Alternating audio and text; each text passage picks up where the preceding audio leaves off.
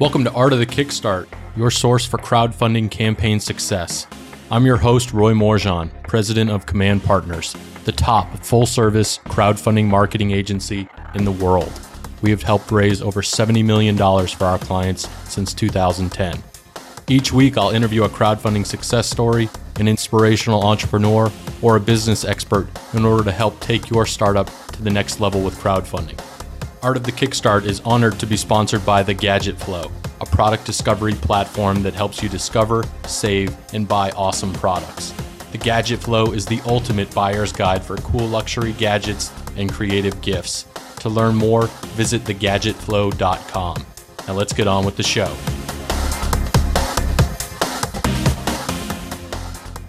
Welcome to another edition of Art of the Kickstart. Today I'm joined by Ray Wu with the Wind product. Ray, thank you so much for joining us. Thanks, Roy. Happy to be here. So tell us about your Kickstarter project. This is, as you claim, the smartest air purifier for your personal space. What is Wind all about? Sure. So Wind, at a high level, is an air quality system. It generates clean air for your personal space that removes things like allergens, germs, and even industrial pollution. And on top of that, it's also an air quality monitor. We've designed the smallest air quality monitor in the world that you can actually use by itself to alert you of any air quality issues. And the air quality monitor works with the Purifier all-in-one to maintain a healthy environment for you or even your family. And the last thing I would mention on just the hardware side of things is that it's portable. So you can actually bring this with you. Most air purifiers are very big. Ours is smaller than a water bottle. So you bring Wind with you, set it down wherever you want, and it cleans your personal space. Killer. So I know you guys had engineered this with a bunch of smart MIT grads, and obviously it's super effective at cleaning the air, and obviously with the mobile size in terms of the product itself. Where does the technical background come from for you and the team in terms of putting this together? Yeah, so there's several pieces to what makes Wind really work, and I'll separate them into the software and the hardware side. So on the hardware side, we needed, number one, to make a really effective purifier, but we're limited by volume. We can't use very large fans and very big filters. Everything's very compact. And so the engineering around, the technical challenges around making the airflow really smooth, very powerful, is pretty tricky. Luckily, we had a guy by the name of Eric Munoz on our team who really specializes in airflow. He's an MIT Stanford grad, and before joining our team, he designed jet engines, basically the turbine blades of jet engines, and he knows a lot about airflow. That's one part. The second part is sensors. We actually invented our own particulate sensor for air quality. And another person on our team, also from MIT, used to design professional sensors for NASA. They actually monitored space shuttle launches, and using a lot of this same expertise, we made one for consumers. They're much cheaper, much smaller, not necessarily as accurate, but accurate enough that we can kind of use it for our purpose. And the last part is the software, which I didn't really get into, but we want the data from the Wind devices, especially the sensor, to be potentially aggregated and create this waves of air quality. And we have a great team of developers who have a lot of experience in building both the app as well as all the cloud components to make that a reality. Yeah, it's a really interesting story, Ray. I read your post on Medium. You were born in China in the 80s and moved over to the States in the 90s. Talk about kind of where the pain point came from for you to start envisioning this product. Sure. So I go back and visit my relatives in Beijing pretty often. My dad lives there, quite a lot of other relatives. And about 15 years ago, as I was making my biannual visit, I noticed that the environment has really changed. We see a lot of economic development, but the air quality is poisonous and affecting people that I know and love. And so I was always thinking about what can we do to help people, even more than just my immediate friends and family.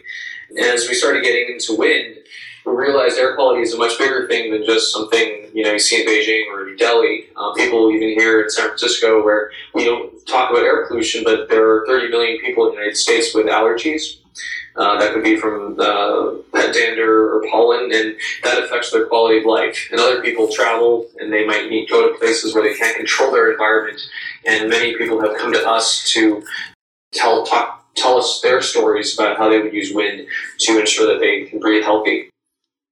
Yeah, it's truly an incredible product, and obviously fulfills a need that not only many Americans, but many people worldwide need. And I think it's obviously going to be a continued issue going forward with the pollution that we're putting into the air. So I think the product design is really interesting and how you guys have put it together in a mobile version. Talk about kind of how your team came together. Obviously, you've got a ton of smart people on board, as well as advisors as well. How did that all get started? Yeah, a lot of us just knew each other.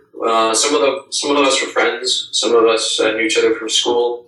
I met some people at hackathons actually, and we just started working on side projects until wind came along and there's something real that people are passionate about, and we got together and started this. So it's really just kind of from our friends and our network.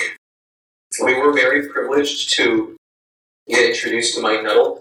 He's our industrial designer, and his background is quite long and very successful, but in short, he's the co-founder of IDEO, which is a pretty famous and successful industrial design firm. He mostly works with startups these days, and we're very happy that he's on board, and he really contributed to the look and feel of the projects you see today. Yeah, I know you guys have gone through dozens of iterations on that, and I think that the final designs of what you guys have done is truly impressive. In terms of some of the prep work that you guys did leading up to the crowdfunding campaign, can you tell our listeners a little bit about that? Sure. So this is our first crowdfunding campaign. We're relative, newbies to the crowdfunding, launching products. We did talk to a lot of people about how to do marketing, how to set up the content, how to, a lot of tactical things about how to prepare for the campaign. That helped a lot. Just hearing it from other people who were very kind and generous with their time to give us advice and or make introductions too. So we're very happy about that. So you guys started off with a bang. What kind of led to your initial success of basically funding it on day one, and then your continued success so far through the campaign? Any advice there? Let's say there's no one thing, but if I had to think of several attributes that might have led to it, we really try to get our own network to support it. So all of our friends, our family, get them to. They would probably buy it anyway, but really get them to do so on day one, and also to tell their friends about it. So hopefully other creators can really count on their own network to be the mouthpiece, to help be the mouthpiece on the first day, and also to pledge. On top of that, we did get some good publicity. On day one, we had, I think, probably a dozen or so different outlets that were very reputable, like TechCrunch, for example, who wrote about us, and that helped for sure. And we were building our email list as well. We had in the thousands of people on our email list that we built up in the weeks leading up to the campaign. And these are people who knew that we were launching soon and knew somewhat about the product, not all the details. They didn't know the price, but we wanted them to be excited that they were going to be one of the first people to know about our campaign. And I think a lot of them bought on the first day or two.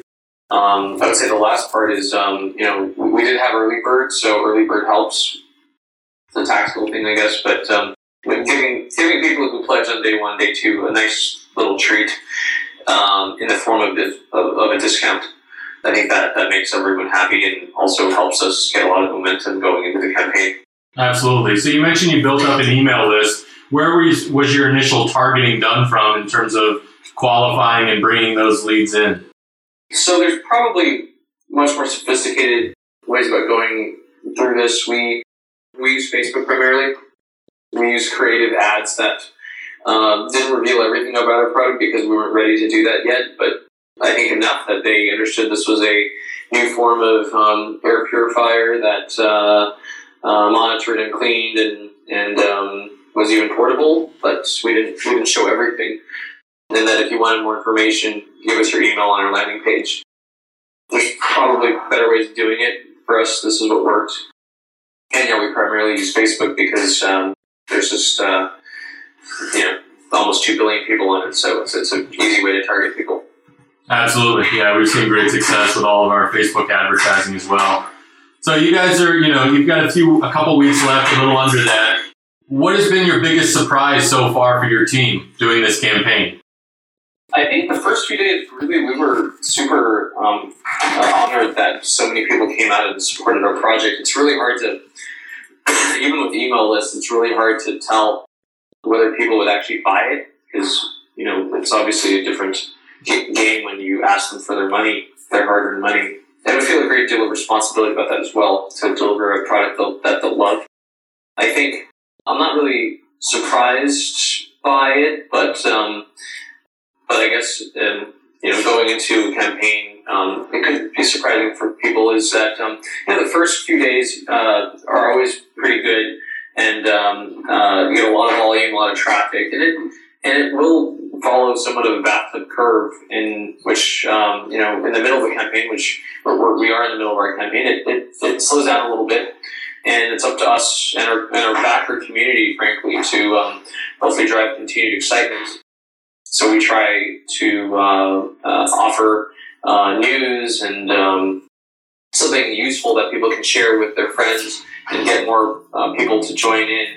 And so every day we're kind of thinking about what can we do to kind of tell our community to get them more excited to not just be happy that they bought, but also to help us and help themselves get a much bigger community.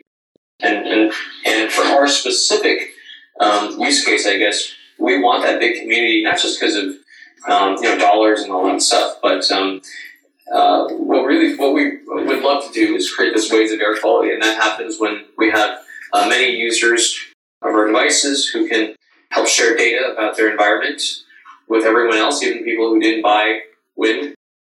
And hopefully educate people about, what places are safe, what places might not be so much, and how they can live healthier lives. So having a bigger community works toward that goal. So we're always trying to drive toward that. Yeah, it's great to hear you talk about community, and I think that's what crowdfunding is all about. Give me an idea of what made you guys choose crowdfunding to truly launch your product. Yeah, for us it was pretty straightforward. We're a startup. We don't have a brand before this. We didn't have any visibility of anybody before this other than our testers and whatnot. And so to launch the product and have people believe in you and even find you online is challenging if you don't target an existing group of people who are generally very excited about new product launches from startups, from companies that previously haven't maybe established themselves. And Kickstarter is one of the biggest communities out there. There are, I think, 20 million, 30 million people who have a habit of backing early stage projects. And so we wanted to leverage that and to communicate with them. And Kickstarter also offers, the credibility of, being on that platform, knowing that you're not just, for example, paying, you're entering your credit card information on somebody's random website. You're doing it via, this platform that has had a history of, very amazing products and stories and backers. So we wanted to be part of that and make it kind of easy for any potential backers to trust us and to work with us. No, I think you've absolutely done that. And obviously, congrats on the success of raising hundreds of thousands of dollars on the campaign. Ray, this gets us into our launch round where I rapid fire questions at you. Are you ready to go? Sure. So what inspired you to quit your job and become an entrepreneur? I just wanted to do something on my own and really build something on my own. So if you could meet with any entrepreneur throughout history, who would it be? Probably Edison. What would be your first question? How he thought about what projects to work on. Who did you look to growing up? Jobs. What business book or life book is on your nightstand? Elon Musk's biography. What would you say your biggest weakness is? Not sleeping enough. I think everybody in the entrepreneur world suffers from that. Where do you see yourself in 5 years? I hope to continue to be working at Wind and creating a wonderful platform. What big thing do you want to accomplish in life?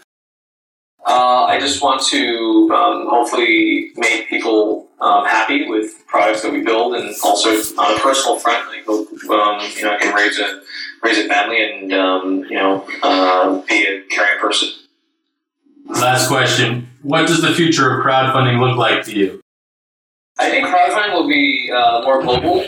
I think as people from other parts of the world that maybe aren't used to pre-ordering and waiting, I think that will change over time. I do think that crowdfunding will gravitate a little bit more toward more professional projects that can kind of build very high quality products as well. I think that actually could splinter it a little bit. You can have projects that are very well funded, very professional, bigger teams. They're still small companies, and then on the other side you have very garage independent indie creators who are really doing it for the love of just making a few products, and the other ones will be companies. So I think there will be some type of a splinter, and I think that's fine. I think that's great. No, I agree, Ray. Listen, Ray, you've been awesome. Please give our listeners your pitch. Tell us what you're all about, where people should go, and why they should go buy a Wind. Sure. So I'm Ray, and I'm one of the co-founders of Wind. We created a smart air purifier that cleans your personal space. You can bring it with you. It monitors and cleans your air automatically. And on top of that, we've built a software platform where you can get more insights about your air quality and even share air quality information with the rest of the world to help them be more healthy. You can check us out on Kickstarter.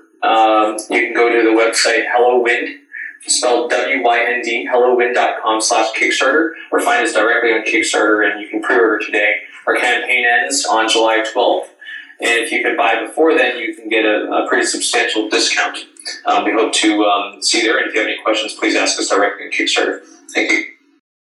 Ray, you've been awesome. Listeners, thank you again for tuning in. Make sure to visit artofthekickstart.com for all the links and everything we've talked about today, including a full transcript. Ray, thank you again for joining us. Thanks, Ray. Thanks, Art of the Kickstart. Thanks for tuning in to another episode of Art of the Kickstart, the show about building a better business, world, and life with crowdfunding. If you've enjoyed today's episode, be sure to visit artofthekickstart.com and tell us about it. There you'll find additional information about past episodes and our Kickstarter guide to crushing it. If you loved this episode, leave us a review at artofthekickstart.com/iTunes. It helps more inventors and entrepreneurs find the show and helps us get better guests on here to help build your business. If you need a more hands-on crowdfunding strategy, please feel free to request a quote on commandpartners.com. Thanks again for tuning in. We'll see you soon.